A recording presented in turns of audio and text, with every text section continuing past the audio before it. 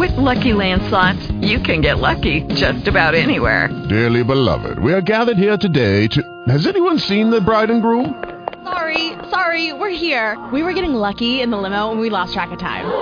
No, Lucky Land Casino, with cash prizes that add up quicker than a guest registry. In that case, I pronounce you lucky. Play for free at LuckyLandSlots.com. Daily bonuses are waiting. No purchase necessary. Void where prohibited by law. 18+. Terms and conditions apply. See website for details. Blog Talk Radio.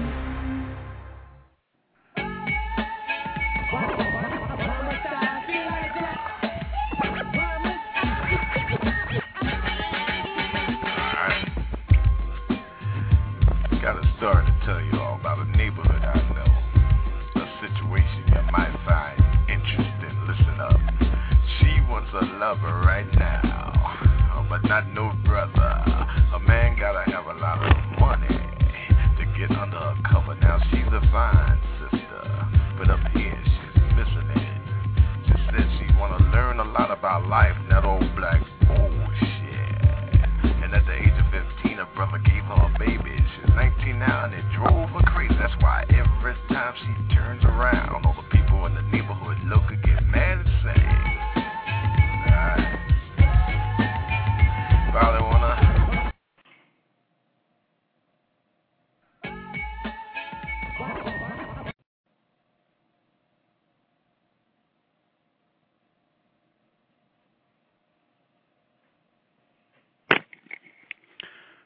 Groovy, this is victim of racism. Gus calling in, cows returning to the air after a long break. Thank everybody for tuning in and listening. Mr. Chet Dettlinger, are you on the line? Hold on one second. I'm going to double check. I think he called in. I will see if Mr. Dettlinger is with us.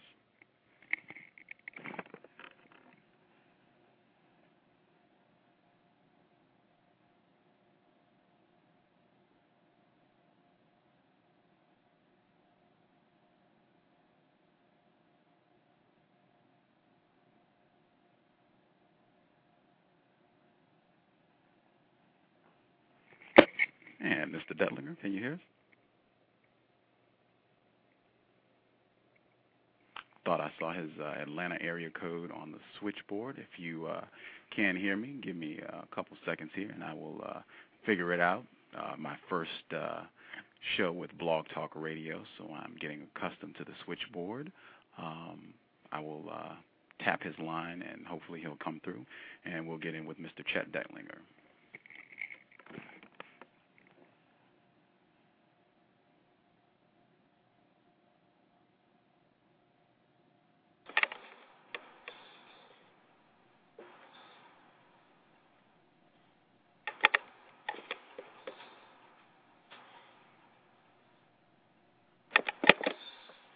Gus? 770, can you hear me? Gus? Yes. Chet? Yes, groovy. Excuse my incompetence, my first time running through the blog. It's my first time running through the Blog Talk switchboard. It threw me off a little bit, but glad we got you through. Mr. Chet Dettlinger joining us for first show here with Blog Talk Radio, moving from Rainy Dog Radio.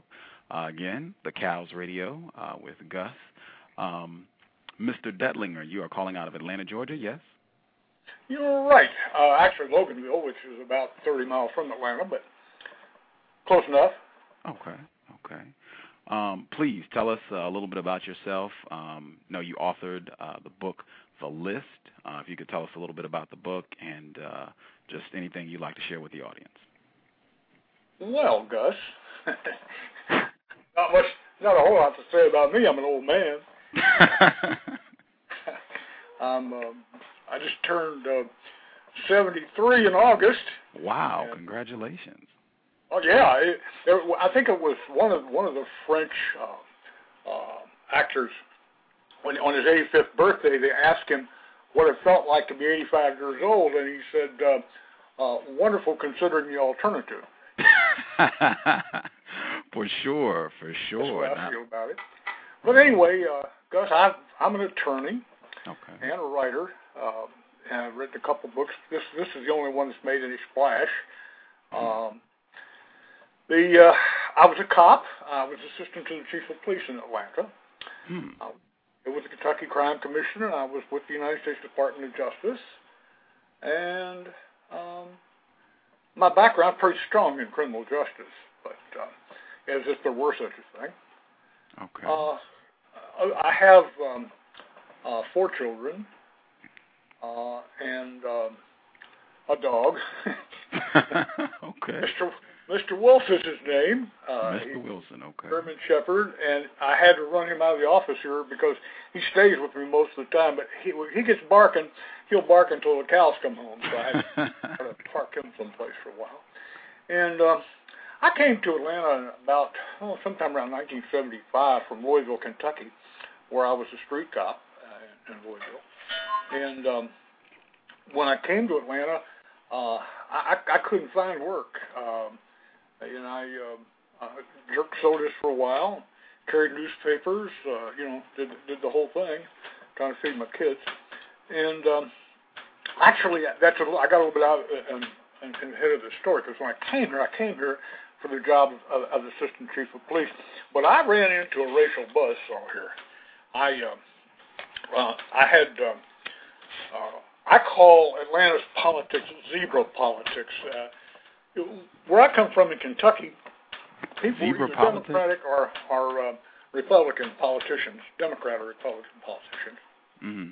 Here in Georgia, all the politics was black and white, and I'm a white guy, and I was assigned to the job of assistant to the chief of John Inman. Well, John Inman was a white, and I've always thought he was sort of a white racist. I like John personally.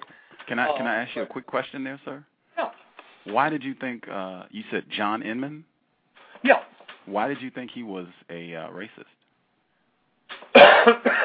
Excuse me one second. Mm-hmm. Good question. I really don't have any basis for that. So, but just the way things went, who got promoted, who didn't, etc. I've always thought. See, John was kicked upstairs. It was really interesting because I came here and Sam Lassell was the mayor. He was a white guy, and then Maynard Jackson was elected. Mm-hmm. And he became the first black mayor of Atlanta. Mm-hmm. And Maynard kicked John Inman upstairs, and they hired a guy by the name of A. Reginald Eves. You ever heard of him? Can you say his name for me, please? One more time. A. Reginald Eves. A. Reginald Eves. No, sir. Yeah. Anyway, he was a corrections corrections chief in Boston. And he came here as the Commissioner of Public Safety. And my job switched from being assistant to the chief of police to being assistant to the Commissioner of Public Safety. Well, I always said that, and again, you called me on the statement about John Inman, because at this point, I'm really not ready to back that up. But I always have said that I was too black for John and too white for Reggie was my problem. Wow, and, can you break that down for me? Say what? Can you break that down for me? Can you explain? Now, too black for John. Was a racist. He was a black racist. What is a black racist? A guy that. Well, let me give you an example. Okay. Reginald. I can tell stories all day long, so you have to be a little bit careful with me. One of the things about Reggie, he came here and he had a bunch of cronies at City Hall. He had an entourage. Wherever Reggie went, there were 10, 15 people with him. And those cronies were meeting one day in his office. And he asked me, my office was right next to his. And when the meeting broke up, they all called him Reggie, And I said, well, Reggie, would you like me to do? He said, wait a minute, you don't call me Reggie. You call me Commissioner Eves. Mm-hmm. And I said, oh, I'm sorry. So anyway, after that, he said, let me tell you a story. So he told me a story of being run out of Atlanta by a white cop. I don't know if it was true or not, but it sounded true. And he, at that time, let me know that he had nothing for white cops, period. So that's why I knew Reggie was a racist, and that's why I said he's a racist. But anyway, funny story about him. When he got here, he was followed by a warrant from the city of Boston for they accused him of stealing some furniture from the commissioner's office, and excuse me 1 second. I need to tell you and any listeners you have one thing. I had a stroke in 2006, so my mind's not wired as tight as it used to be. So I get lost every once in a while. So just bear with me. I'll get back. Yes, sir. So anyway, he got here, and he ended up going to the penitentiary here in Georgia. And I was writing for a daily newspaper, a column for a daily newspaper here. And I told the story of him telling me, "You call me Commissioner Reeves." And I said, I now call him Commissioner EF71695, which was his prison number. So, that was, I was only the commissioner's assistant for about a year. And I left here and went to the Justice Department in Washington. And after that, I sold cars. I did everything until I got tied up with the Atlanta murders case. And one thing I would like to sort of straighten out, I noticed on your promo here, you call it the Atlanta child murders. And, everybody does that, but the truth is it was not the Atlanta child murders. In fact, I wrote a book, and I called it The List. And the list was partially about why it was not the Atlanta child murders. Now, for example, Wayne Williams was not convicted of killing any children, period. He was never accused of killing. Well, he was accused, but he was never legally accused of killing any children. He was convicted of killing 2 adults, which were older than he was. And so to call him the Atlanta child murderer is quite a misnomer. And to call these cases where one of the victims was 28 years old, the Atlanta child murders, is also a misnomer. Yes, sir. So, I don't know. Ask me anything you want to ask, and I'll try to answer it, okay? Okay, I will do. I know a lot of individuals that I have spoke with about this case are very uninformed, and I certainly do not claim to be an expert on this case myself. I have read your book. I've read Mr. James Baldwin's book on this subject called Evidence of Things Not Seen, and I've read The Atlanta Child Murders and the Politics of Race by Mr. Headley. I also read Mr. Baldwin. He wrote an article in Playboy magazine. I did not look at the pictures. He wrote an article in Playboy magazine that I think inspired him to go ahead and write the book.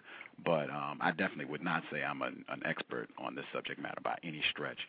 So if you could kind of give an overview, and then I have specific things that I'd like to ask you about, but if you could kind of give a summary of what happened just so people can be a little more informed about the case, and then we'll go into details from there.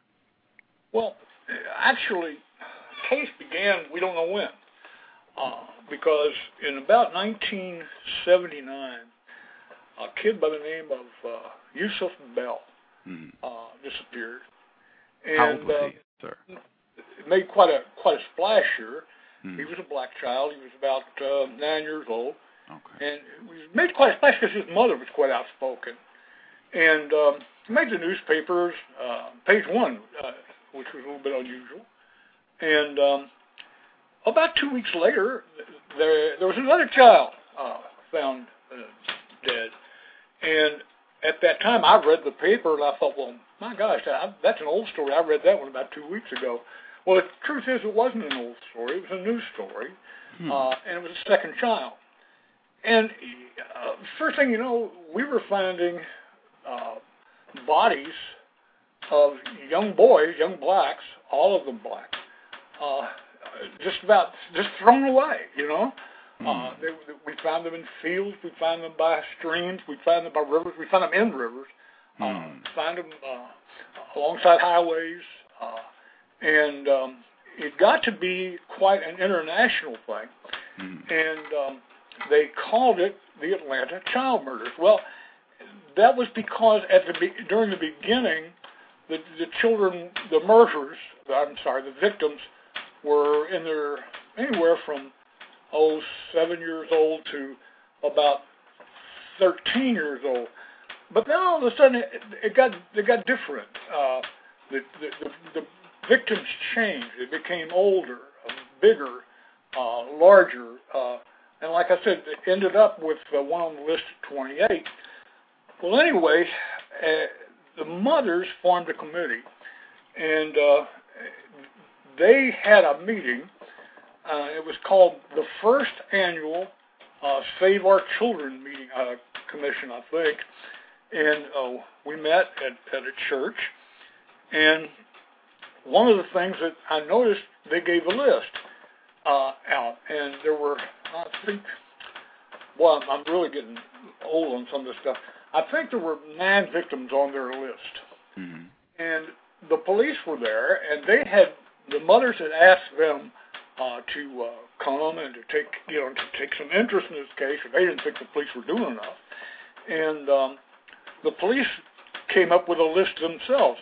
But it was a very arbitrary list because what happened was the commissioner asked his staff to give him a list of murdered and missing children beginning on the day the mothers came to his office, which is like the 1st of June or something like that. And so he had a list of 9 people. Well, the first thing I noticed, I looked at it and I said, they're not the same 9 people on these lists. So I said, we must have a bigger problem than what we think we have. And on there was one of these kids, his name was Aaron White. And Aaron was listed as an accidental victim. And I thought to myself, what is an accident victim on this list of murdered children? And so anyway, we had that meeting, and politically what happened, the police began changing their list a little bit, and what they did was they assigned victims to that list according to their assignment to a new task force they had formed to look into this matter.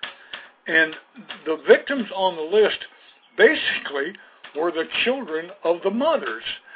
And one of them, or 2 of them, were females. And one of them, like I said, was an accident. 2 of them were females. They didn't seem to me to fit together. And as a matter of fact, it's obvious that they didn't in the end fit together. But anyway, the arbitrariness of the list meant that we didn't know when it started, we didn't know when it ended, we don't know if it ended, because the way you got on the list was to have a mother who was very active in the mothers committee. One of them, for example, I think it was Barrett. His mother actually lied about his age and lied about his size so he'd get on the list. Well, the reason for that was, by this time, people were sending money to Atlanta in buckets from all over the country trying to do something for these people. And nobody knows to this day what happened to that money. Nobody has any idea what it was, where that money was spent. I know, for example, that Cassius Clay, or Muhammad Ali, later, he put up I think it was $500,000 for a reward fund, but it was never spent. In fact, it was never collected. So, excuse me again, Gus.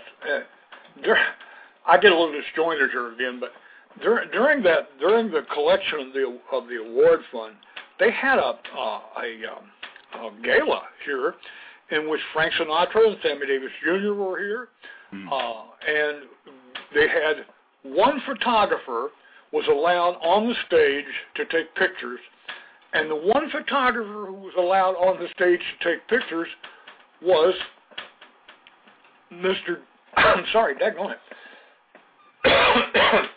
was Homer Williams, and Homer Williams was Wayne Williams' father. So I thought that was an interesting coincidence, I guess you'd call it. But anyway, There were arguments. The mothers were they were going all over the country, and they were told by the people, their organizers, that whatever they get, they just stick in their pocket. And of course, they're talking about money. And there were arguments over who was going to go where and who, because some of the areas were considered more lucrative than others. But anyway, the people who came from as far away as Australia, newsmen. I had newsmen come to me from China, from Egypt. From France, Belgium, Germany. This was a story that captivated the minds of people all over the world by the time it was through. I wanted to interject really quick if I could. I know in your book you spend time talking about some of the parents of the victims and some of the correct things that they did, or some of the incorrect things that they did or may have done. I know Mr. Julian Bond, I met him and talked with him as well, and he felt that I think he had some criticisms of some of the mothers of the victims as well. I really would prefer to focus on the case as opposed to what the parents may have done wrong or things they may have done inappropriate. In your book, you talked about the media coverage of the case. In your book, on page 154, you said that never has a major newspaper covered such an important story so poorly. Or excuse me, you didn't make that comment, but it is in your book on page 154. Can you talk the Journal-Constitution? Yes, sir. That's true. I mean, they got Pulitzer Prizes and all kinds of awards for their coverage of the story. I can tell you, I have at times a tendency to speak in little vignettes, but I can give you an example. The Weich case. When I went out to look at where Aaron Weich was supposed to have fallen off of a railroad trestle, and that's how he died, accidental death. Okay. And I just didn't see it. So I went out there, and I couldn't find a railroad trestle. And so I called Mike Edwards, who was a friend of mine, and another Atlanta City Chief of Police, or Assistant Chief of Police. And Mike and I rode out there, and he couldn't find a railroad trestle.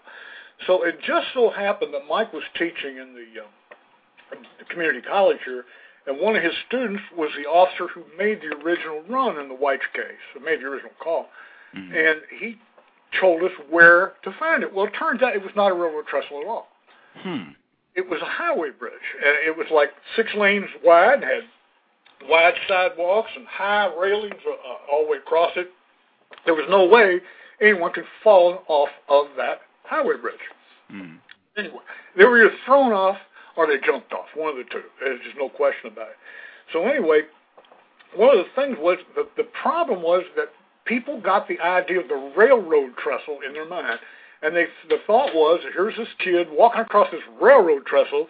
In the middle of the night, a train comes along, he falls off the railroad trestle. Well, you know the difference between a railroad trestle and a highway bridge, I'm sure. And yes, a railroad trestle, all you got is ties, and you can fall between the ties and fall anywhere. But in any event, I took a couple of reporters, the top reporters from the Atlanta Constitution, to that railroad bridge, and we drove across that highway, across the highway bridge. And I asked them, I said, don't y'all feel really worried and concerned and everything? And they said, why was that? I said, well, because we just passed over that dangerous railroad trestle that Aaron Weich was supposed to have fallen off of. They didn't see that made any difference. They didn't understand that it made a difference. So anyway, it turned out that Weich was put on the list finally, and it was obvious he was a killing. Turns out he lived next door to one of the other victims, and he dated. He could throw a ping pong ball in a rainstorm and hit the back porch of another victim. So the problem I saw immediately was these people knew each other. These victims knew each other. Now, why they knew each other, I don't know. I never did find out. But they did know each other. Excuse me. I know you talk about in your book the fact that you already mentioned the arbitrary nature of the list that was compiled by the police, and I know you spent a lot of time in your book talking about the fact that these children knew each other and that there seemed to be some sort of connection. I know you hinted at the homosexual aspect of the case in your book.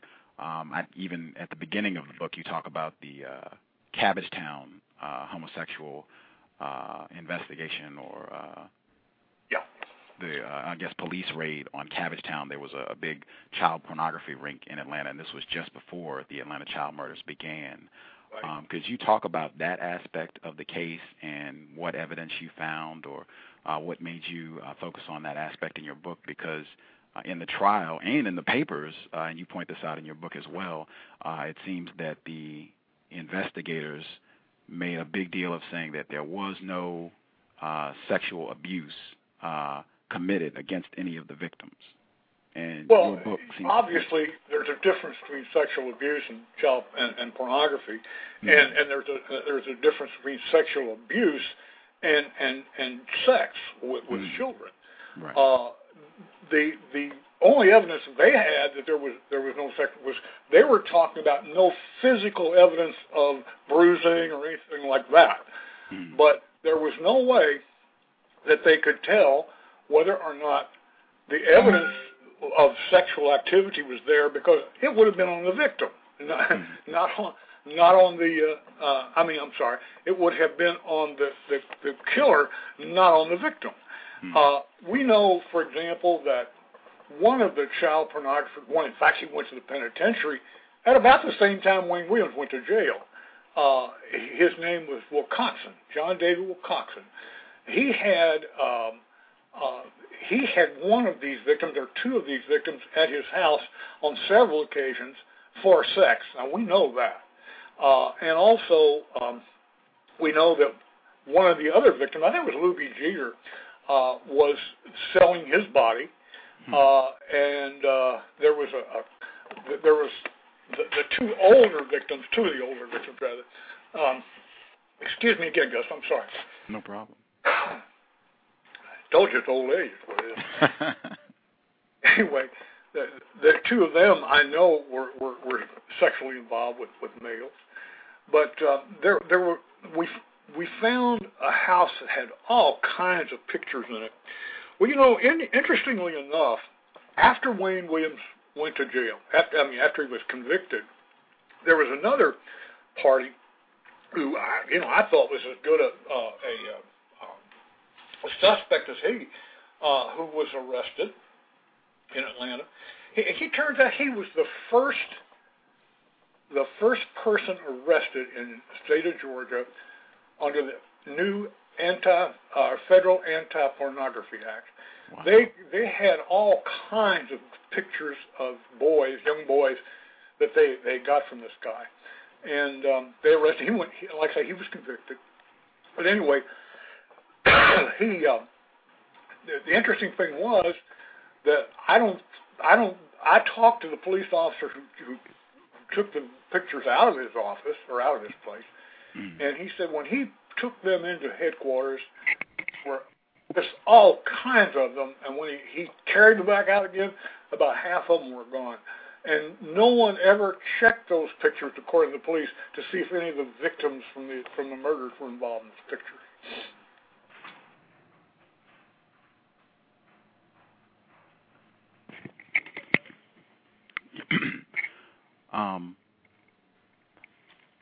Let me see. In terms of looking at my notes here to see where I want to go from there.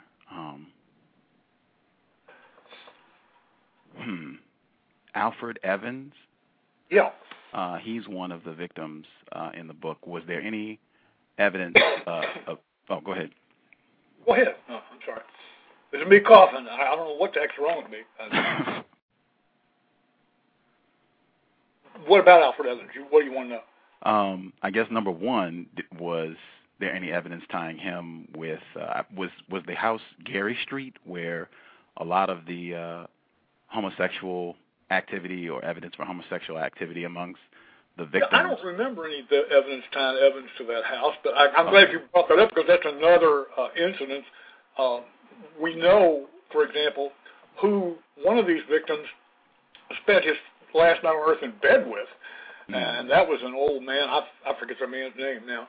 But anyway, he went to the penitentiary, too, at the same time that, or was arrested at the same time Wayne Williams was.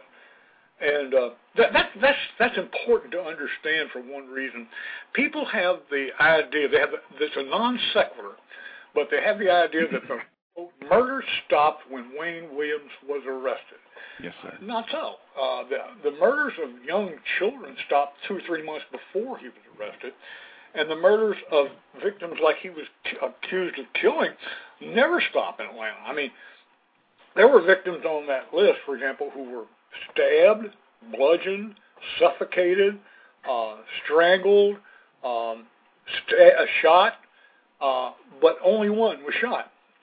And interestingly enough, that was the kid that was found about 100 yards from Evans. His name was Smith. They would never put Smith on the list. And I'm sorry again. And the reason they didn't put Smith on the list was because he was shot. And you can see that what the police were trying to do was they were trying to keep any shooting off that list, because if you put victims who were shot on that list from the ages of 7 through 28 in that period, that list would have been 100 times longer. You see what I'm saying? Yes, sir. Yes, sir. So anyway, they wouldn't put him on. So the problem was Smith and Evans they had been to a party the night before. They knew each other, not well, but they knew each other. They were dressed exactly alike. And one of them was found on Misty Lake Road by a woman picking up cans. And when the police were there looking for that body, 100 yards away, they found the other body. Well, they couldn't identify either one of them at the time. And I got to thinking about it. The newspaper wrote an article saying that they couldn't identify the victims from their, couldn't identify either one of the victims from the dental charts of Alfred Evans. And I thought, wait a minute, I wonder if it's possible. Of course it's possible. I wonder if it happened, if they had Smith laying there on the slab, and they checked Evans' dental charts against him and couldn't make a match. And by golly, that's what happened. It turns out later on that they did identify Evans, although his mother says that was not her son. And this was at least the second parent that claimed that. But anyway, she said it wasn't her son, and there was a reason she said it wasn't her son. First of all, her son had pierced ears, and that body had no pierced ears. The second thing was that he had a dental plate, and the dental plate wouldn't fit. They couldn't make it fit. So, you wonder how good these identifications were. And in one instance, at least, it was terrible. And that was, there's one victim on that list who's still missing. And I can't even remember his name right now. I can look it up. But anyway, this kid a body was found off Suber Road in South Atlanta. And one of the things they found on the body was that it was a springtime crime scene. Now, the reason they know it was a springtime crime scene is that there were vegetation was growing through the holes in the skull. And if it had been a fall crime scene, there would have been the body would have been, or the thing would have been on leaves and pine needles, but it wasn't. It was on the ground, and it was covered with leaves and pine, which means that it was a spring crime scene. Well, one of the victim they identified as being the remains they found at that spot, he disappeared in the fall. But this other victim I was talking about, the one they never found, he disappeared in the spring. That victim had a chin that was recessed. So did the victim who disappeared in the spring.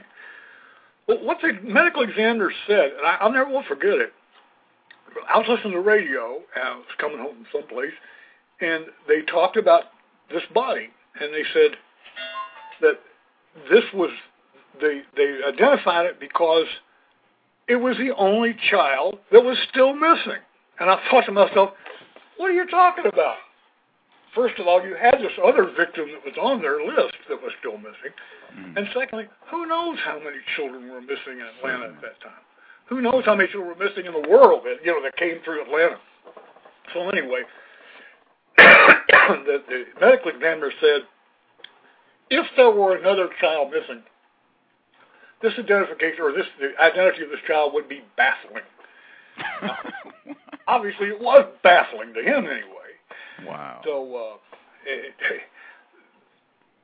just, the whole case was like that. I mean, there were times when the police, they found the bodies of, the remains of two victims together in a wooded area. And the police ended up mixing their bones and their teeth up in one bag. Wow. And I know that I think it was the DA, he was going to charge the police with tampering with the crime scene for the mess that they made. Wow. And another thing, these searches, the so-called searches, the only search that ever turned up anything, and people went out on weekends, was the first search that the police allowed civilians to attend. And that particular search found the body of Tanya Wilson. And interestingly enough, that body was found on a piece of ground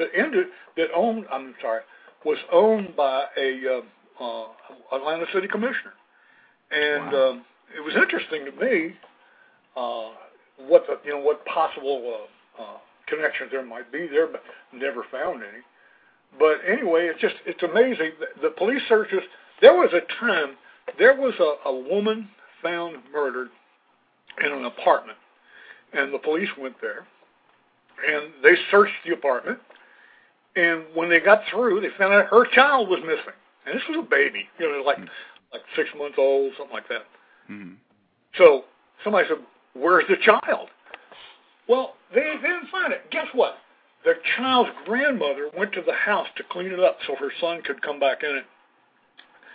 And under the cushion of the couch in the front room, they found this child. Wow. Yeah. And so they asked the chief of police how he could explain that, and he said that room wasn't part of the crime scene to be searched. Wow. The next room over, So it was those kinds of things. When I say that it was messed up, and the reporters, they didn't understand. When Wayne Williams was on that bridge that morning, they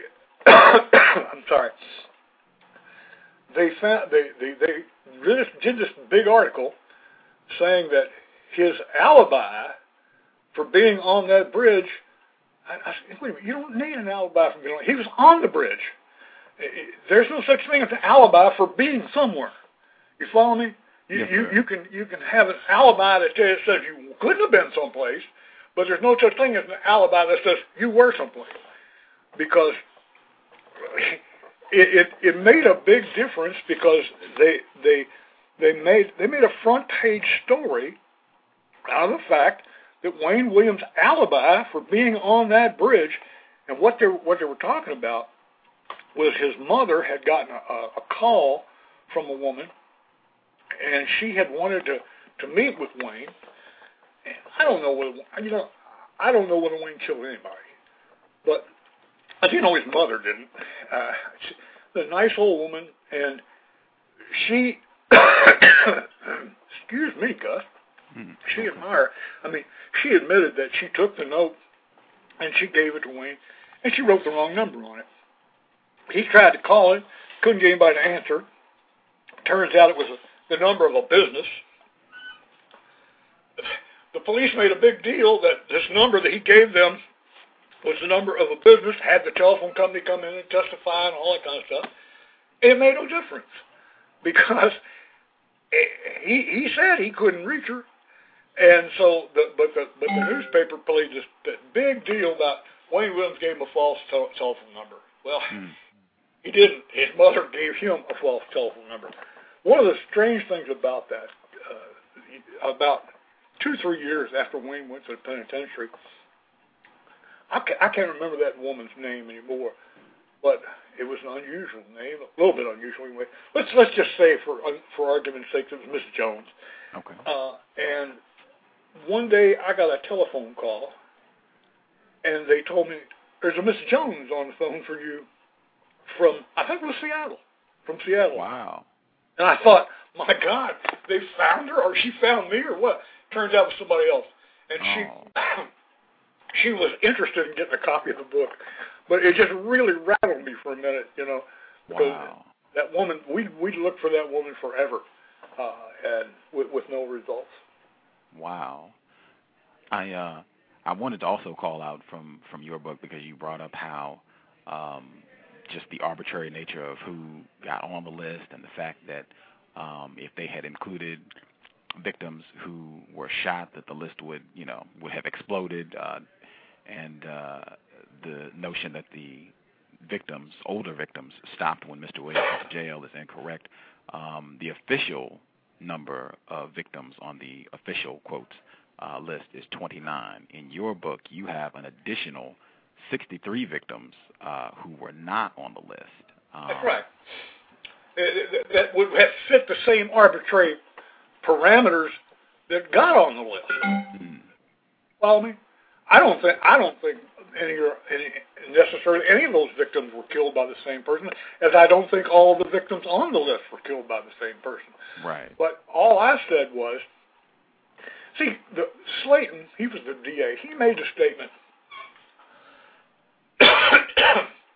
that, what was it, the murder stopped when Wayne went to jail. Mm-hmm. And I said, no, you can't say that. And the reason you can't say it is because of the arbitrariness of this list, which I went into a little bit when we first started. Yes, sir. We don't know whether the murder stopped. And he finally understood what I was trying to say, but it was too late because people became convinced that, quote, the murders stopped when Wayne Williams was arrested. And that's the kind of non sequitur that puts a lot of people in the penitentiary. I wanted to you touched on LaTanya Wilson. This entire case really incredibly sad.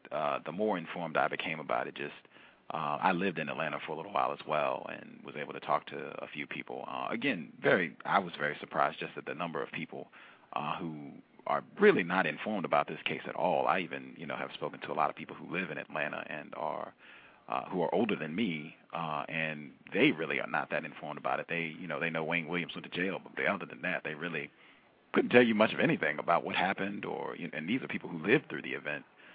The LaTanya Wilson incident especially, that one, I just found it extremely creepy. You described it in your book how there was a witness who said that they saw an individual climb through the window of her home and exit the building with her body.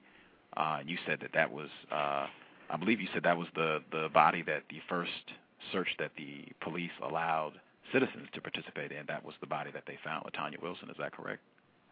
That's correct. Okay. The interesting thing was the police never went to all these scenes. That was one of the things really? that I could prove. The police never went to all of the scenes? The task force as a group never went to all of these scenes. Where the bodies were found, or where they were abducted Sorry? from? They never went to scenes where the bodies were found or where they were abducted from? Well, guess there were at least 3 scenes for each murder, or at least there were 3 things to be considered for each murder. One was where the victim lived. Okay. One was where the victim was last seen. Okay. And the third one was where the victim was found. Okay. And what I'm saying is that the police task force never went as a body to all of those scenes. Wow. Some of them went to 2 of these, some went to 3 over there, some went to 4 over here. And so they missed a lot of the connections in this case. Wow. And one of the things they missed, for example, LaTanya Wilson lived downstairs. But you know who lived upstairs, right over? Nathaniel Carter. Nathaniel Cater. And Nathaniel Cater was the last one put on the list. LaTanya Wilson was one of the first ones put on the list. Wow. Lived in the same apartment building. Wow. Wow. You yourself, did you go to all 3 scenes of each victim, where the last place they were seen, their place of residence, and where the body was found? Did you go to all 3 scenes for all of the victims? Insofar as I could find them, yes. In other words, I'm just not too sure exactly where some of them were, because it's like the LaTanya Wilson thing. Her body or her remains were found in the middle of the field. Now, exactly where in that field, I don't know. I went to the field. You understand what I'm saying? Oh, yes, sir. Yes, sir. Yes, sir. I went to every scene. In fact, I went there. I went dozens of times, and I went backwards and forwards, and it's really interesting. I don't know if you thought about this or not in your life, but you know, there are a couple things I learned by making that trip that set well with me when I went to Seattle to work in the Green River case. There's one place a person goes more often than any other place in the world. Home. I don't care where you go. You can go to work, you go home. Go to your girlfriend's house, you go home. Go to boyfriend's house, you go home. Go to church, you go home. Go to school, you go home. Every trip ends up at home. Right? Yes, sir. When you put these victims together on a map, which is what I did, and you start riding those streets, you realize, hey, this sucker lives somewhere on this route. You follow me?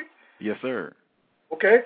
And so another thing I found out was, you know, I don't know if you thought about this, but sometimes when you're riding and you go one direction, the streets are very smooth. You just turn into this, you know, there's a curve.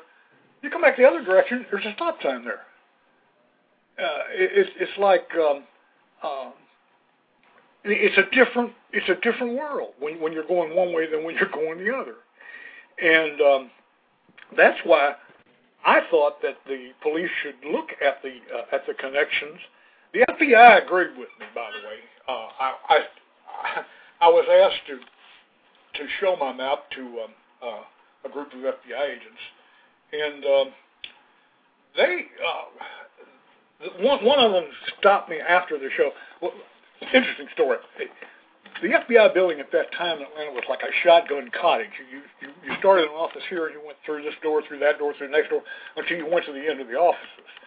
And this one FBI agent asked me to meet him there, and I met him, and I spread my map down on a table there.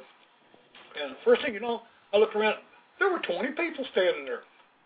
And when I got through, one of them came to me and said, you know, he said, what you're saying makes a lot of sense. So we've got it the same way, except we've thought of them in clusters and not as connected in this respect.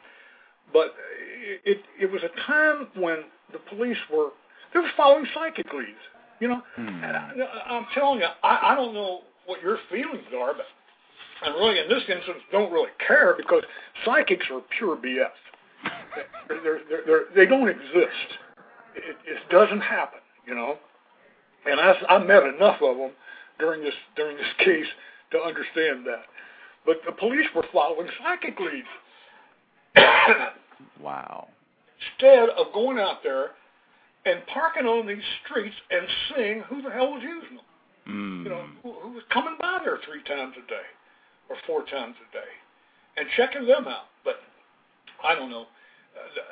Again, I can tell stories about the bungling of the case that would take us into next year sometime. Wow. I want to go back to the map because that was something that I found pretty fascinating in reading your book in the amount of detail that you put into displaying and kind of giving the geography of this case and showing how close these victims were. And I also wanted to pull in the explosion at the Bowen homes that happened during the middle of this case. Go ahead. You said in your book, this happened in October of 1980, correct, the explosion?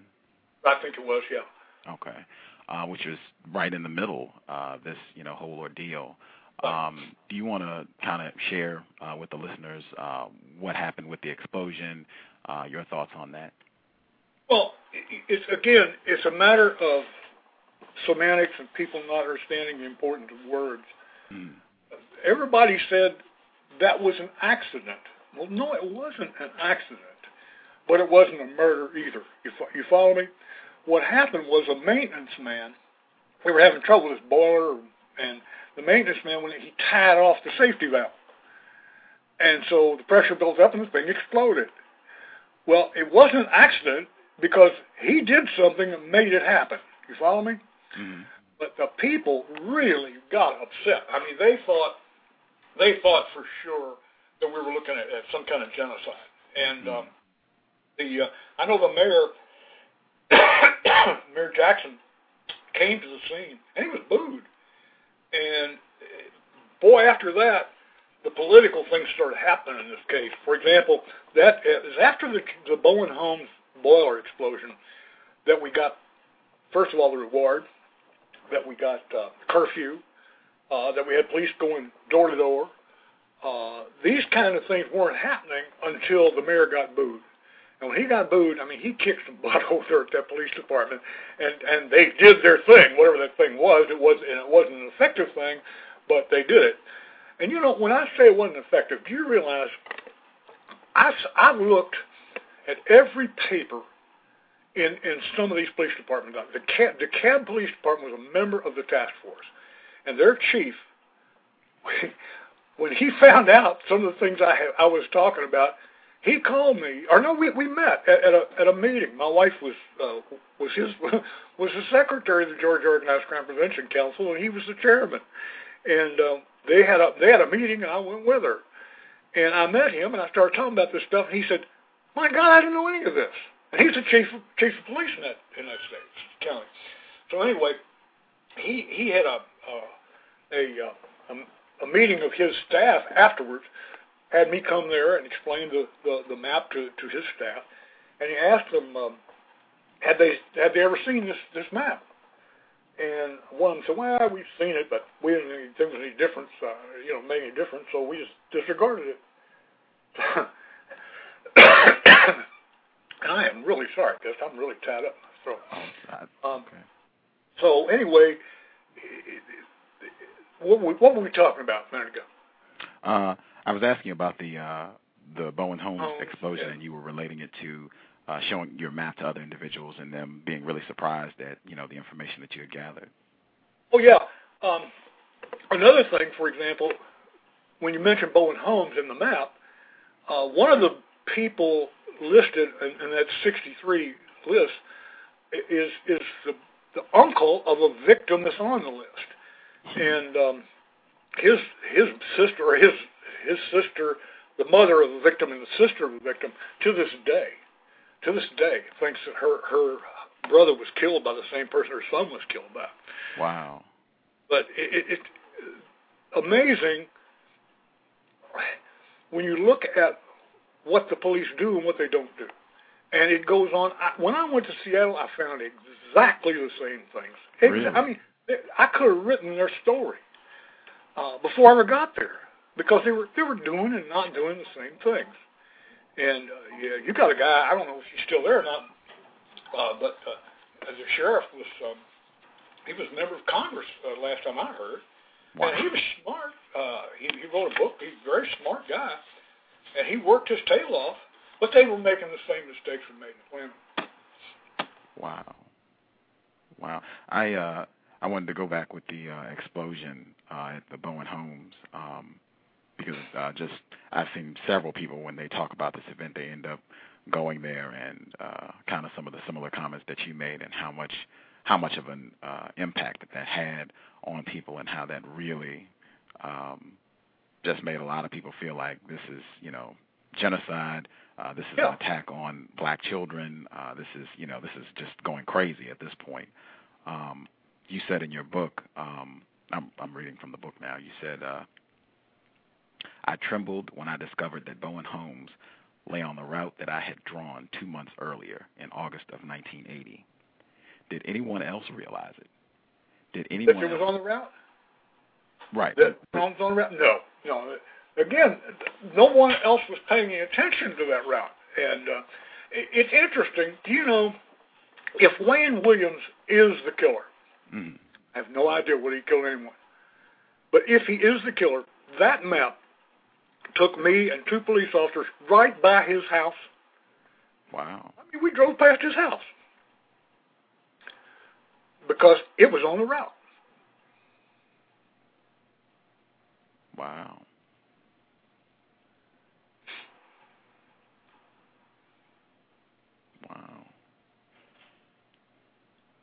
With Mr. Williams, I know when you talk about the Wayne Williams case, inevitably the fibers in the vehicles comes up. Could you talk about that, your feelings about it, and the impact that had on ultimately convicting him of the two victims that he was convicted of? Sure. First of all, I hope you're following what's happening with the great crime labs. And the fact that they don't know what they're talking about, and I said that 30 years ago when I wrote this book. Now they're finding out that they're having all kinds of people out of the penitentiary because of the phony work that's been done by crime labs.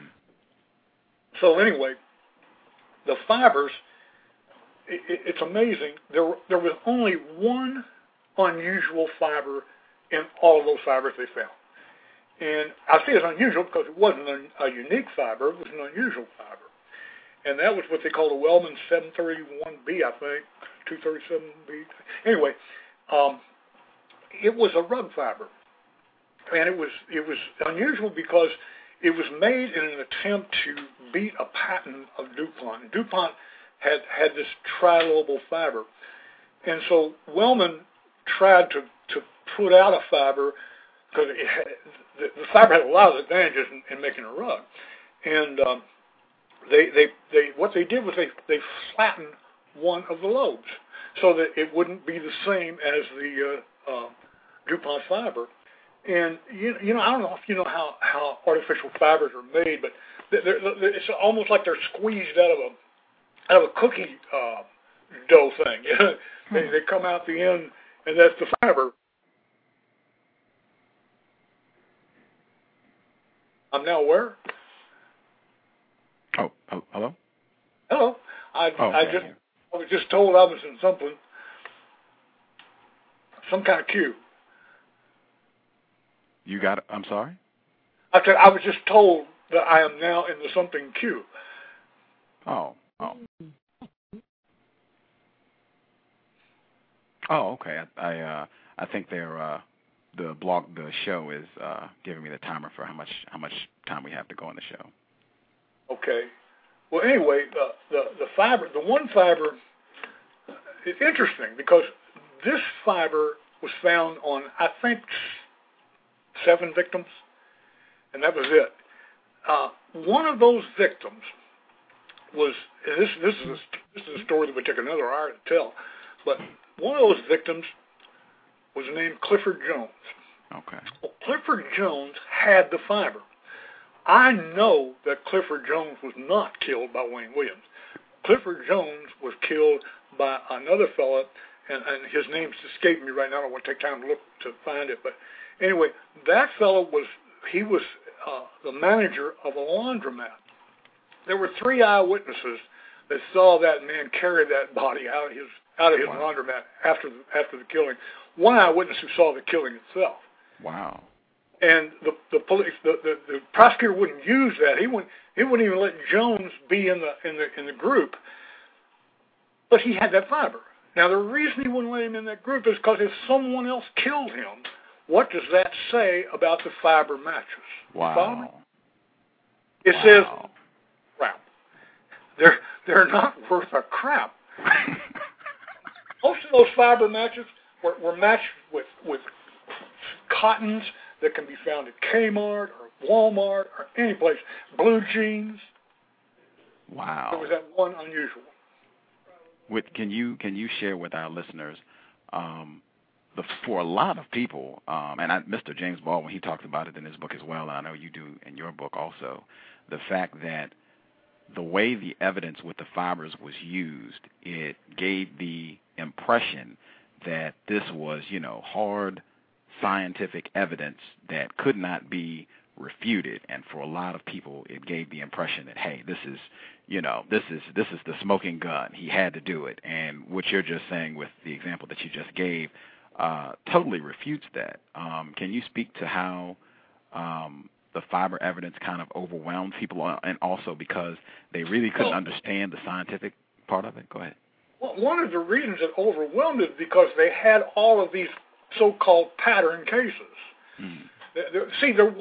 Those fibers they're talking about, those unusual fibers, they spent 3 days testifying about this Wellman fiber, but that Wellman fiber wasn't on either one of the victims that he was accused of killing. Wow. It was on other victims. And what they did is they brought those other victims' cases in and talked about the fibers in their cases as if they were the cases that he's being tried for. And that's why they left Jones out, because they didn't want his fibers in there. And I tell you, I went to Dalton where this fiber's made, and they made this story up about how rare this fiber was. Well, it turns out it wasn't all that rare at all. They made it look like it was a certain kind of apple, when actually what it was all kinds of apples that were baked into pies, because we had fibers. The only thing that differentiated those fibers from millions of other fibers, some of which were sold to carpet manufacturers, for example, and dyed any who knows what color, was that green color. And though that green color, what they talked about was fibers in a certain rug. Well, that particular rug happened to be one of 3 or 4 or 5 different rugs of this made with the same fibers. But for example, commercially, they didn't count all the rugs or all the fibers that were out there in commercial institutions. That fiber could be found in hotels, motels, apartment houses, funeral homes. It could be found in a lot of places. But they didn't count those when they started talking about how rare the fiber was, because they counted only those fibers that were made into a rug like Wayne Williams' rug. You with me? Yes, sir. So it was just baloney. The whole thing, the whole fiber thing was absolute baloney. Wow. And worse than that was the blood thing. They had these two spots of blood that they claimed were found in the car. They were found inside the matting of the back seat, underneath the factory installed cover. Not a seat cover, but the factory installed vinyl. Okay. One of the things about that was there was no line tracing that blood from the seat down to the spot where they were found, which means those blood spots were put on there before the cover was put on. Wow. With me? Wow. So, I'm sorry. On top of that, at that time they had a problem, and the problem was that they had one victim whose blood type, not necessarily, see, they had no DNA back then. Okay. And they typed this victim's blood, and they said, okay, this blood spot matches with William Barrett. But the other one didn't match with any victim. So they put another victim on the list. Wow. Right, a 28-year-old man who himself was a child molester. Wow. Whose grandmother kicked him out of the house because he molested the child she was watching for somebody else. Wow. And the day his body was found, this is interesting, the day his body was found, he moved into an abandoned apartment building with a fellow in the same apartment building as another guy by the name of Gates. Gates was the guy who ran over Angel Bacon. And she was one of the non-victims, okay? Wow. One of the ones that didn't make the list. And so anyway, he had a butcher knife over the visor of his car. And it was stuck through the visor. 2 slots were made, and there was a butcher knife stuck in there. So anyway, on the day that this guy was killed, he moved into the same house that Gates was living in. Wow. Was found murdered with a knife, stabbed with a knife wound on a downtown Atlanta sidewalk. Wow. Which didn't match with anything else in the case. And at the time, the police said, he's not a part of this case at all. And I agreed with them. He wasn't a part of this case. But when it came time for that blood, he was the only victim they could find anywhere who had that type of blood. So they put him on the list so they could use his testimony, or use testimony in his case, to say that Williams killed him because his blood spot was found in that seat cover. Wow. That's true. I mean, I'm not making this up, you know. Wow. I'm glad that you touched on in the course. I'm glad that you touched on the fact again, Mr. Williams only charged with, only convicted with Nathaniel Cater and Jimmy Ray Payne. Only charged those two also. He was never charged any other victim. Right. Never charged and only convicted of those 2 victims, and they were both adults, not children. However, during the course of his trial, they used evidence from the other cases that he was never charged with. That's right. Can you, I guess, just talk about, I mean, one, I don't even know if that's constitutional, but just can you talk about, just the merits of that and if that is a correct thing and exactly how that could happen and be considered, a just thing to do in a court of law? Well, it is constitutional, unfortunately. And in Georgia, they're called similar transactions.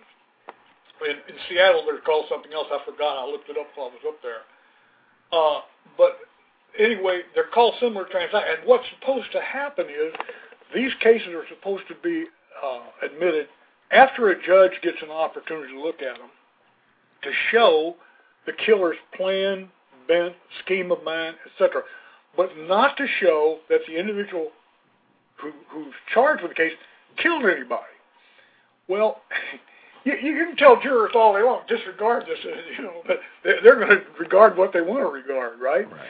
So anyway, a similar transaction to me should not be admitted. I'm an attorney, but I understand it's legal to admit them. But that should not be legal as far as I'm concerned, for several reasons. One, you realize if a person is convicted of a crime, you cannot raise that conviction in evidence in the courtroom unless he mentions it. If he mentions it, you can raise it. But you can't bring that up. You can in the sentencing phase, but not in the guilt phase. You with me? Yes. But here we go. Here are 10 cases in this case of what they call similar transactions that Wayne Williams was never charged with. He was never even accused of, really, legally, of killing those victims. But all that evidence was submitted. And I don't think it's right. Do you think that played a major role in the conviction of Mr. Williams, the use of evidence from those 10 cases that he was never charged with? Of course it played a major role because it looked like they had all this evidence. Mm. You see what I'm saying? Yes, sir. Yes, sir. We had people up there testifying that Wayne Williams was seen. I remember this woman got up there and testified she saw Wayne Williams with one of these pattern case victims in front of Mrs. Winter's chicken house on such and such a date, and such and such. And I wrote a note to Al Binder. He was the chief attorney, and I said, Al, that's not possible. And the reason it's not possible is because this kid was in the ground then. He'd been buried 3 months before that. Wow. And so, anyway, that finally made the Court of Appeals, or actually the Georgia Supreme Court, and the Georgia Supreme Court said, well, that's for the trier of fact, and the trier of fact is the jury. And if the jury wanted to believe it, that this woman saw this man in a situation where they could not have possibly seen him, that was up to the jury. So that's a stand. Wow. Wow. Wow. Now, again, I don't know if Wayne Williams killed anyone. I don't think he did, but I don't know. But I know he didn't kill one, Clifford Jones. And by the way, that Clifford Jones case is one of the things that you need to know. The guy who was actually killed him about a couple years ago. Clifford Jones' brother came to me, and he wanted to get justice for his brother. No, nobody had ever been charged with their brother's case. And so I said, well, Clifford, I forget his name. It wasn't Clifford. That was the one who was killed. I said, I don't know what I can do, but I can put you in touch with the sheriff in DeKalb County, and he's the one who investigated that case. So we went to the sheriff's office and met with the sheriff. The sheriff spent a couple of hours with us. He agreed. In fact, he had been transferred from the homicide squad to writing tickets at the airport for saying on Channel 2 that Wayne Williams was not the killer in that case. Wow. Yeah, it's true. Wow. And he sued and he won. But that made I think page 17 of the article. Anyway, he sat there and he said, I'm going to charge that son of a myself. Now we're talking about the guy that he knew and I knew killed this kid, right? Mm. So anyway, he called me back in a couple of weeks and said, I got bad news for you. I said, what's that? He said, he died of AIDS. Mm. So that means there's never going to be any more said about it. But anyway, guess how he got in the penitentiary? How? He raped a child, a male child. Mm. Never found out about it. She didn't want to put her son through that, so she called the police and claimed he raped her. Wow. And he went to the penitentiary for raping this woman who's the mother of the child he raped. Wow. Criminal justice is a funny story, my friend. A very funny story. Wow. I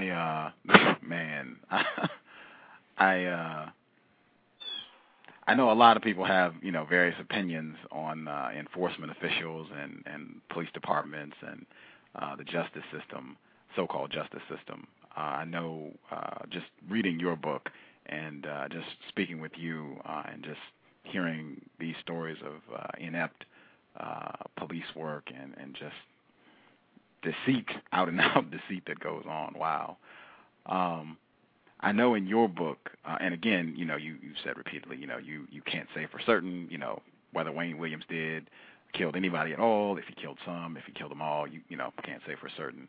In your book, you put forth a theory that there could have been a kingpin killer where he used victims or procurers, I believe you referenced them as, who would go out and get some of the smaller children, younger children, perhaps for homosexual activity, and perhaps this kingpin killer or killers eventually just did away with the younger children that were involved in this and the older children that may have been used to go out and get children. And I believe you said Pac-Man was one of the key children all of this. Could you kind of put forward that theory for the listeners and, kind of explain that in as much detail as you could? Well, first of all, my theory, this is about the only theory I have. The rest of the stuff I've talked about is fact. Yes, sir. This is pure, made-up, boilerplate theory of mine, okay? Yes, and I want to make sure people understand that. Yes, sir.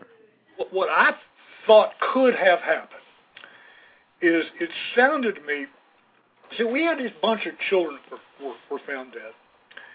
And all of a sudden, it was not a bunch of children anymore, it was a bunch of teenagers. And all of a sudden, it wasn't a bunch of teenagers anymore, it was a group of adults. And I thought, well, maybe, just maybe, the adults were the kingpin or the linchpin, if you want to call it that.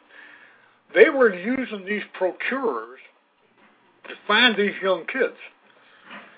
And on top of that, it's possible, I think, that some of the procurers actually murdered the victims. I'm not sure of that. Again, I don't understand. I don't know that. That's just a theory. But you do really get interested when you find out how many of these victims were known by people like Patman. Patman was a victim himself. And I remember the night that I went with Channel 11 news crew. What happened was we were having a meeting at Channel 11, and someone called in and said that this child, I forget his name, his name was Bell, I think, but it wasn't the... Anyway, they said this child had been seen at a march downtown that day, and it was on their TV footage. So we decided to go to the kid's house, show the footage to the parents and the siblings, and find out if that was in fact their son, because at that point he was missing. He wasn't considered murdered. And we got there, and as we were pulling in, there was a car coming down the street the other way, and he was heading on the wrong side. He pulled in front of it and parked, headed the wrong way. This guy jumped out, and it was an Atlanta police detective. And we just followed him in the house. And he asked a question of the mother about of one of the sisters about the Aaron. Another case completely had nothing to do with her son. And then he left, and I'm sitting there on the steps, and I asked one of the kids. I said, "Do you know if your brother knew Patrick Rogers?" Because I was seeing all these connections. Patman kept coming up everywhere. And about that time, this voice came from the other room and said, "No, he didn't know Patman, but I knew him. And it was his older brother. And he knew Patman quite well. They had worked together at the one of the places where Patman had lived. And anyway, turns out Patman knew him. And when we got through talking to this guy, we found out that so-and-so knew so-and-so, and so-and-so knew such-and-such, and so-and-so knew this guy, and that guy knew him. And we found all those connections just in this one conversation. So the next morning, David Page is with NBC now, I think. He went to the chief of the task force, the office, I think it was a sergeant then, and he asked him, he said, he told what happened. We went to this house, blah, blah, blah. And he said, the question is, should your man have found out? Well, no. And Johnny Sparks, that's who it was, the Sergeant Sparks said, well, I don't know any of this you're talking about. And I'm talking about the connection. He said, I don't know any of this. And he said, well, it's strange that you don't, because one of your men was right there at the same time we were. And I guess the question is, should he have asked the question we asked? Well, Sparks kicked him out of the office. Wow. And we never did get a quote from Sparks that day. But anyway, it was amazing, because this is the kid, by the way, who we know who he slept with. And he was one of the ones that was in the house on Grace Street, we mentioned earlier. One of 3 or 4 that went to that house occasionally. And it turns out he was dead. And, the old man that slept with him went to jail. And he wasn't even mentioned at the trial.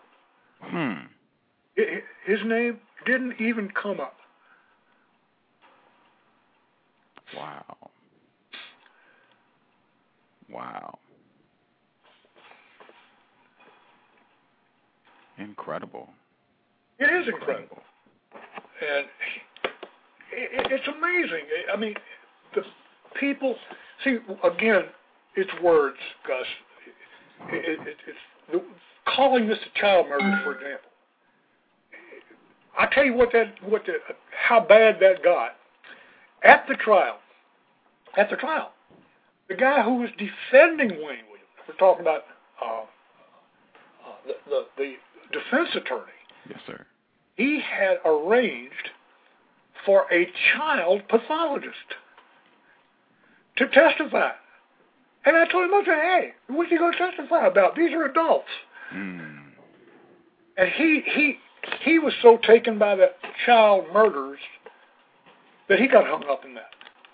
Wow. And the press, to this day, they call him the Atlanta child murderer. Yes, sir. And it's amazing. And every time they do it, I write them a letter. They don't make any difference. They don't care. But at least it gives me the solace of knowing that I can tell them something.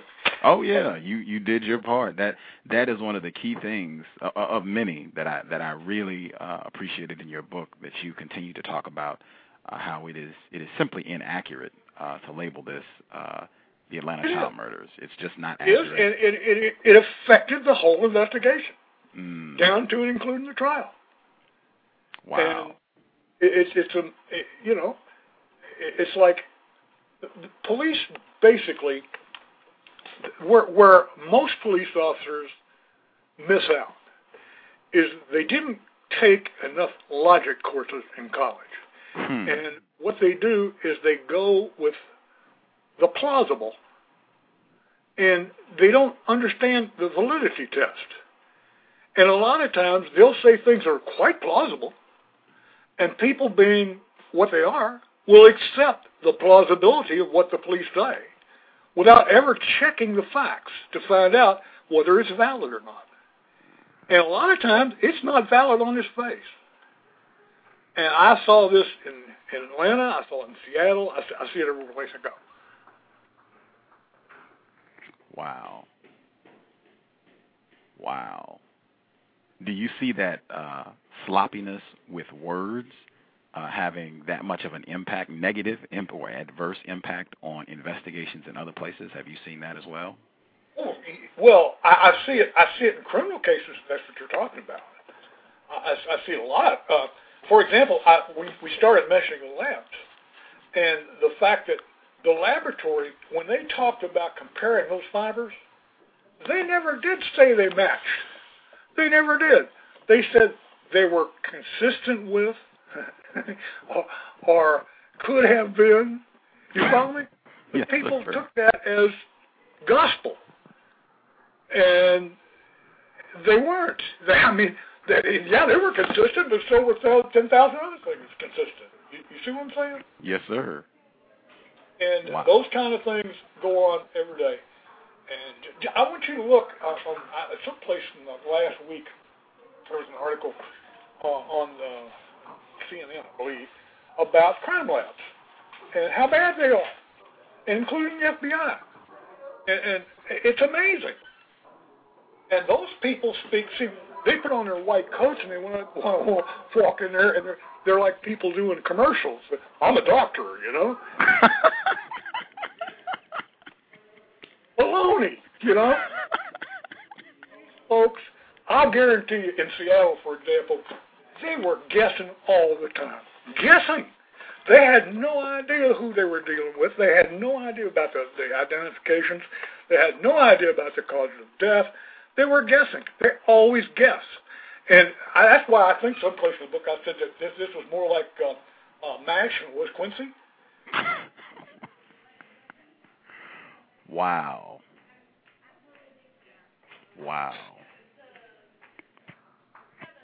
I want to make a request here, since you said that individuals, a lot of enforcement officials would have benefited if they had taken more logic courses. Could you recommend a book that you think would, be constructive that deals with logic and helping people get a better grasp or understanding of logic? If you've read any books that deal with that subject matter. I've read some. Most of them were textbooks. I'm trying to think of this one book that was. It's called Discretionary Justice. It's by, I think, David Kulp, K-U-L-P. And it's not necessarily a logic course, but it just talks about discretion and how it's misused in justice. And it's the same kind of thing. I found this. I made a burglary run one night, and the place had been broken into, and I called the owner, and he met me there. He listened to me for a couple minutes and said, "Hey, you need to read this book," because I wouldn't know what the hell I was talking about. Seriously, and remind me sometime to tell you about my dad and I. My dad was a cop, and I was his boss. But anyway, this guy said, "I want you to read a book," and he sent me this book by David Kulp, and it's called Discretionary Justice, and it was a real eye-opener for me. And about 35 years later, I thought, I need to talk to that guy and tell him how much it meant to me, that book, what it meant to my thinking, and et cetera, et cetera. And I called him, and he died the day before. Wow. Can you believe that? I couldn't believe it. And there's another thing that the book goes into, talking about words, that I think is very, very important. And I'm beginning to hear it. I'm beginning to hear it on TV, for example. I wrote about it 30 years ago. That why is the wrong question to ask. It's not why something happened. It don't make any difference why. It's how it happened. If you want to keep it from happening again, or if you want to make it happen again, you got to know how it happened, not why it happened. And the reason I found that out, I was in an auditorium taking a chemistry course. I was 17 years old. And the instructor was back there. He was back before we had television set to see him with, okay? And he made a statement, something like this, if I'm paraphrasing, said, you take 2 parts of hydrogen and 1 part of oxygen, and you combine them, you get water. And I said, why? And he said, why is a cow? I said, wait a minute, why? He said, I told you, why is a cow? I said, wait a minute, you told me that if I take 2 parts of hydrogen and 1 part of oxygen, I put them together, I get water. He said, yeah. Why? He said, why is a cow? And that's all I'm going to say.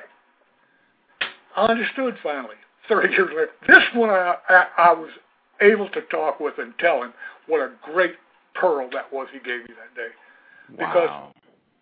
Because in nature, it doesn't make any difference why something happens. It's going to happen every time.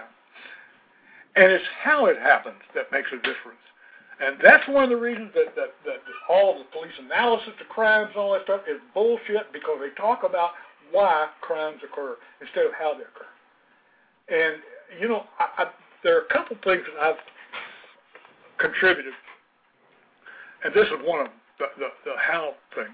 And I'm seeing it on TV. They're running commercials about it. There's one word, and I get tickled every time I hear it. But another one is, back when I was a young cop, the Bible for police administration was the guy from Chicago. I forget his name now. Again, I should know it. He wrote a book, and he said that there are 2 things that must come together for a crime to happen, and that's opportunity and desire. And he said, if we concentrate on ending the opportunity or the desire, then we can stop crimes. And I thought, wait a minute, no, that's not right. That's not right. And it dawned on me, the most important thing he was leaving out, and that was the means. Because I'll give you an example. Suppose a guy went to a fellow who owned a jewelry store, and he said to the fellow, he said, look, I'd like to break in your safe, and I'll split it with you. And the guy said, well, that sounds like a good thing to me. I'll split it with you. He said, and I'll tell you what, he said, I got the perfect time, because next week I'm going to be out of town for the weekend. The opportunity, right? Right. Okay, so both of them wanted to break in the safe.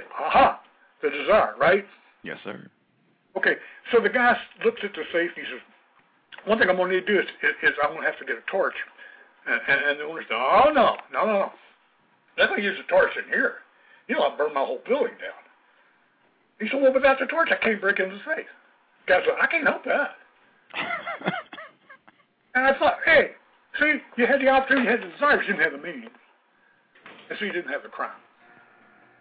And if the police would concentrate on ending the means, or cutting out the means, they stopped on this crap. Wow. Very, very constructive tidbits there. I definitely appreciate that, particularly the focusing on the how. I know a lot of people who are into practicing justice very much think it is more constructive, much more constructive, to focus on the how injustice happens and correcting that, as opposed to focusing on why, because you can end up spending forever on the why and still having unjust things happening, as opposed to just focusing on how. The example I always use is, if somebody hadn't asked the question how, our astronauts would have had to swim to the moon. Because somebody asked the question, how do you keep the two parts of hydrogen and that one part of oxygen from coming together? How do you do that? And somebody said, well, you make a cylinder. Aha! So now we put the oxygen in one cylinder, put the hydrogen in another cylinder, and we want water, we make some.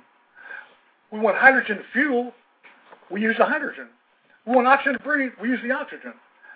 And that is a great example of why how is the most important question. Why did they come? Who cares why they came together? If they came together, you'd have to swim them out. So anyway, if you take the same example and you ask yourself, okay, suppose my problem is to stop contraception, and to use contraception to stop pregnancy, okay? Mm-hmm. And so you ask yourself, why do people have sex? Well, hey, you can't find out. I mean, it's going to happen. It don't make any difference why. They're going to do it. And so you ask yourself, how? And if you ask yourself how, you can find out how to stop it from conceiving. And that's the difference. If you want to solve a problem, if you want to keep it from happening or make it happen, you got to ask how. Outstanding. I plan on getting that, but you said it's discretionary justice? I think it's William Culp Davis. You got 1 second? I'll look at the bookshelf here and see if I don't have a copy here.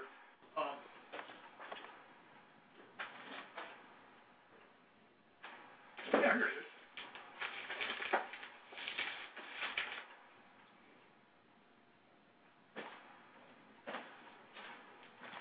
Yeah, it's called Discretionary Justice, a Preliminary Inquiry by Kenneth Culp Davis. And let's see, it was printed. Good God. Louisiana State University Press, Baton Rouge. And I'll find the copyright on it. 1969. Outstanding. I'm going to be going to the library later on today to see if I can find that Discretionary Justice. It really applies in racism factors, for example. Discretionary justice really applies. The idea of profiling applies in discretionary justice. In discretionary justice, you find out that discretion is upside down in the criminal justice system. The people who have the most discretion are the cops on the street. And the reason they do is because they have to make a decision split second, right? Mm-hmm. And if they make a decision not to arrest you, you're not going to jail. If they make a decision not to shoot you, you're not going to die. But if they make a decision to arrest you, you go to jail, and then we have a Supreme Court that spends 10 years figuring out whether or not you should be there. Mm-hmm. So the Supreme Court is probably a lot more equipped to use discretion than a cop on the street is. You follow me? So it's upside down. The people with the most discretion are the people that make the biggest decisions. But they're, as what you just said, they are not the people that are most equipped to make discretion. That's right. They're not. Absolutely not. First of all, they don't even understand it's a discretionary problem that they're facing. You know, if police officers didn't use discretion, they'd never go to headquarters. They'd arrest each other. Think about it. If the police didn't use discretion, what crimes they arrest for, they'd never get on the street. There are enough crimes in the headquarters to keep them busy. Right? Yes, sir. Yes, sir. Yes, sir. Yes, sir. So wow. Some discretion is called for. Wow. And the idea that you know, what police will tell you, they'll tell you that we don't have any choice. If a person commits a crime, we've got to arrest them. That's BS. And you know that's BS.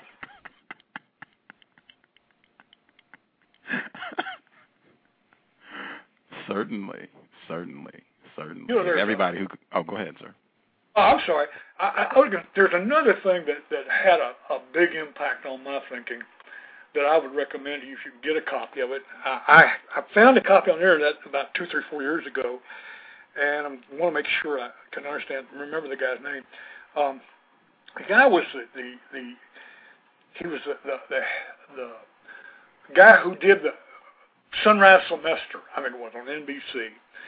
And he, at one time, was the chairman of the National Conference of National Conference of English Instructors. Okay, and I'm trying to think of his name. It'll come to me. He delivered a speech one time to the National Congress, and it was the keynote speech, and I couldn't believe it because I hope this doesn't offend your listeners or anything, but it's a very meaningful statement. The title of the speech was "Bullshit and the Art of Crap Detection." Okay. Meaningful things I've ever read. He starts out by talking about Ernest Hemingway. And he says, you know, he asked Papa Doc one time, he said, how do you get to be an excellent writer? And Papa Doc said, it's easy. You have a built-in foolproof crap detector. And he goes on to discuss BS, and he labels it. You know, and one of the types he labels is this idea of BS with under the cover of knowledge. And he said, you know, like preachers and priests and cops, they have all these badges and all this stuff that say that they're supposed to know what they're talking about. Yes, sir. But they don't, you know? And that's one of the things he said. That one of the examples he gives is the school bursar who writes a letter to a person's scholarship that's just been canceled. And the guy says that we're happy to inform you. Because the guy, he's a school bursar, you know the difference. But the other one was a brilliant damn thing he said. Hang on one second. Yes, sir.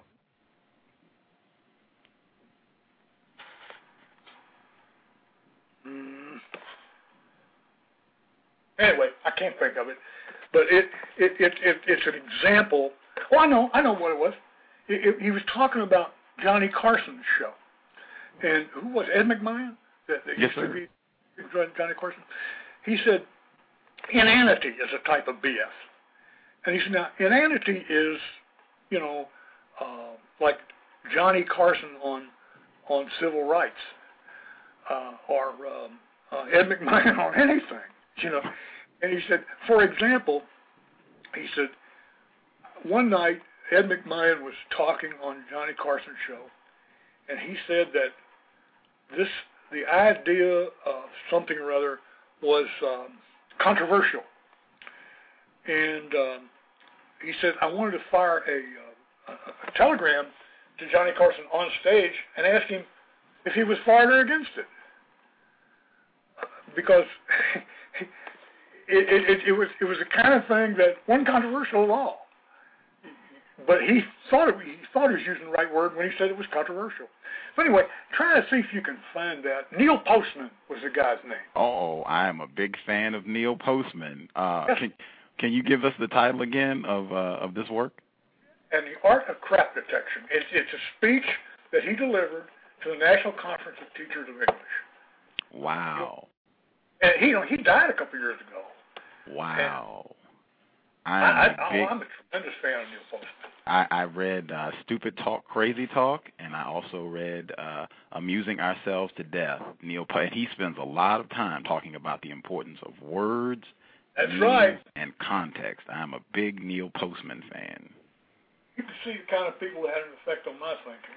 Oh, yeah. Words are extremely important. I say that to myself every day. I may sound a little ignorant every now and then, and I am, but I at least recognize words are extraordinarily important, particularly if you are making an effort to pursue justice. Words are critical. I mean, just like I said with the Wayne Williams trial, I don't think I had an understanding for how much of an impact labeling it the Atlanta child murders and just the fact that that's not correct. I don't think I had an understanding for how much of an impact that had on an adverse impact in terms of blocking people's ability to accurately understand what happened in that situation until I read your book. So I definitely will track that down as well. And like Neil Poe, I mean, you just got to say his name. I'm already on that. I'm a big fan. Mr. Dettlinger, you have hung out with us, even went beyond the time I thought I was going to be able to get you. Can you please tell our listeners, tell them your book and where they can get it at, please, sir? Well, the name of the book is The List, and you can find it, I think, on Amazon, you find it on eBay a lot of times. Okay. It sells usually somewhere in the neighborhood of $50, and I've seen it as high as $175. Wow. But if they want to contact you, and you contact me, I'll see if they get an autographed copy for $20. Oh, wow. Wow. Listeners, you heard that. If you contact me, you can shoot me an email. My email address, huggybear@counter-racism.com. One more time, huggybear@counter-racism.com. Shoot me an email. I can get in contact with Mr. Dettlinger. He can get you an autographed copy. $20, he said, autographed copy. Please, if you want to give our listeners, I'll give you the final word, just your thoughts on the Atlanta child murders, anything you would like people to reconsider or think about, anything you'd like to say on the Atlanta child murders to close out, please, sir. Well, what I want you to do when you go to bed tonight, before you go to bed, I want you to write 1,000 times, it is not the Atlanta child murder. And not the, what should be the accurate title of what happened? The only thing I could ever think of was the Atlanta murders, because Atlanta murders, okay. But again, who knows? There are a lot of murders in Atlanta, and but the point is that title, the Atlanta child murder, is it's a misnomer. Mm-hmm. It's wrong. And as long as it's out there, as long as people are thinking about it this way, they can't think correctly. My wife said to me one time, it's impossible to believe and perceive correctly at the same time. And she's absolutely right. And when people perceive this as being a child murder case, they can't understand what actually happened. Mm. There's no way. Because you can't believe and perceive at the same time. Mm. Wow. Okay, so number one, not the Atlanta child murders. This is the Atlanta murders. And any other thoughts that you would give out for our listeners, or any other resources that you think they should see? I've seen a couple other books come out recently dealing with this. Some of the, younger children who were living in Atlanta at the time of this are publishing books about, their thought. I guess it might be a form of a cathartic release in a way of getting out any of the trauma that they had being a child in Atlanta while this was going on. I think Kim Reed is one of the authors that I saw. The name of her book is No Place Safe. And she I read that. Oh. Excuse me. At the time that the list was after it was published, I forget his name. That was a dear person. He was the critic, the movie critic for the Los Angeles Times, and he wrote a criticism of the movie, and he talked about the book, and he bemoaned the loss of trees because he said that this case had been just steamrolled by the media. There wasn't anything that I could say in that book that people didn't already hear about. And I think he was wrong, you know. And it's an amazing thing how people, they conceive of it incorrectly, they come to the wrong conclusion, and they're satisfied with their conclusion. And I can't help it. I don't think Wayne Williams should be in the penitentiary. But there, and he'll probably stay there the rest of his life. Wow. Well, I guess I'll ask, do you think individuals, be it in the police department or any individuals in the city of Atlanta, do you think there was and may still be a benefit to being able to say, hey, on the records we have a conviction for the so-called Atlanta child murders. The convict is Wayne Williams. He's been in jail and he's going to be in jail. End of story. Do you think it served the interest of individuals in Atlanta to see this case come to a close, to have someone convicted so that we can say this is all over with? If you want to use the past tense, it did serve. Yes, it did. It absolutely did. Almost all of the people involved in this case from the Atlanta Police Department ended up promoted. Lee Brown, who couldn't find the Chattahoochee River on a map. I'm serious. He couldn't. He became the chief of police in Houston, Texas. Finally ended up being the drug czar in the Kennedy and the Clinton administration. Wow.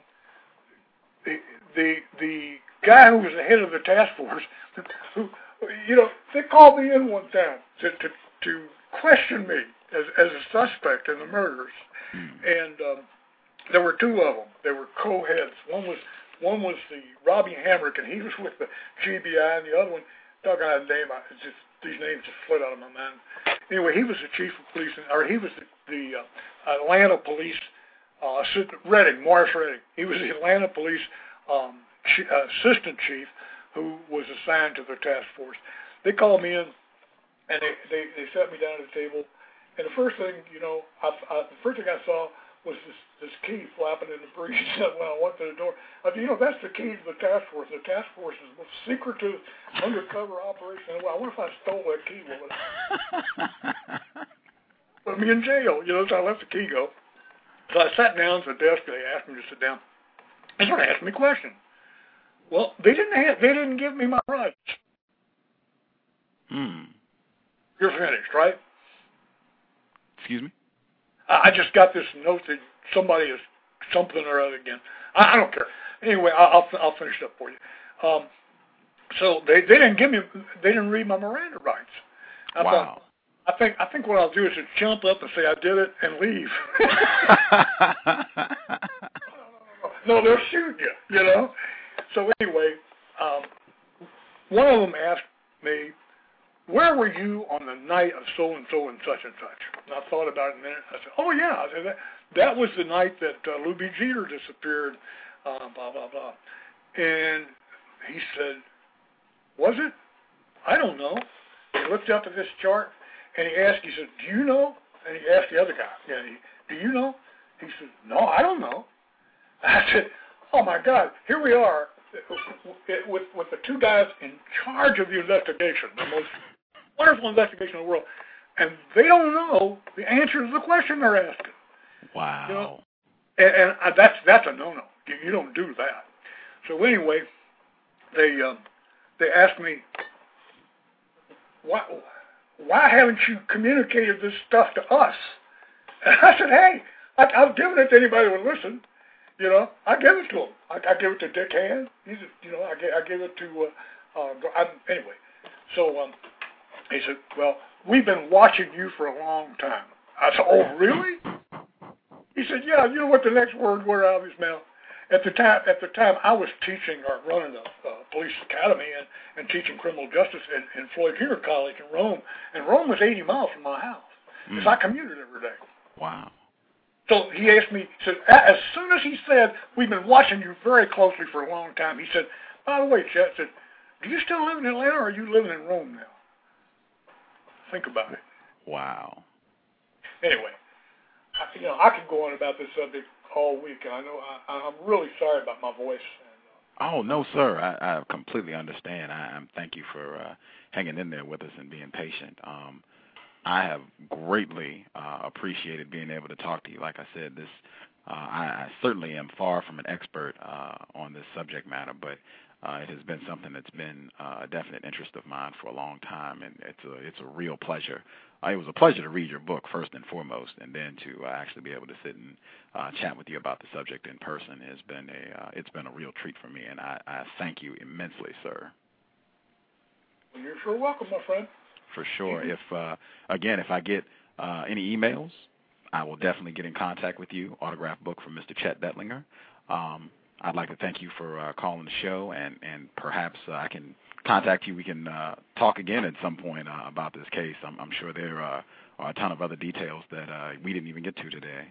Hey, boy, you're right about that. Yeah, you call me, okay? Yes, sir. I appreciate it. Thank you, sir. Email's the best way to get in touch with me, by the way. Okay. And I'll talk to you later. Yes, sir. I thank you so much. Bye-bye. All right.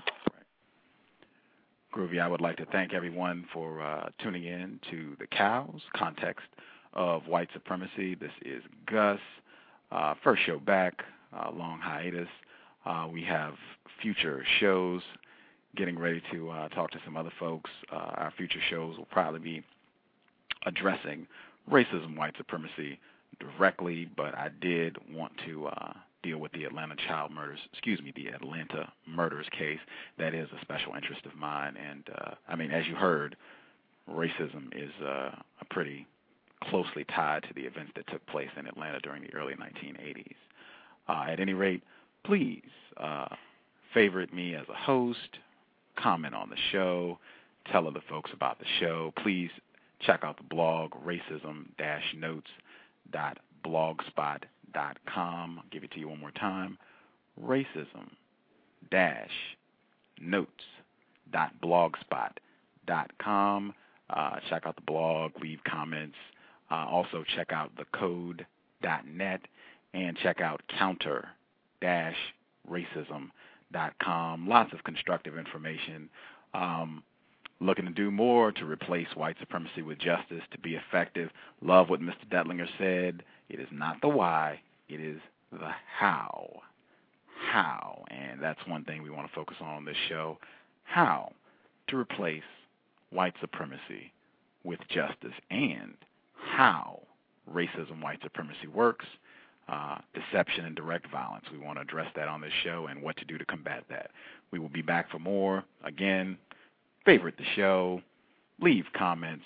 Thank you so much. Gus signing out. Thank you.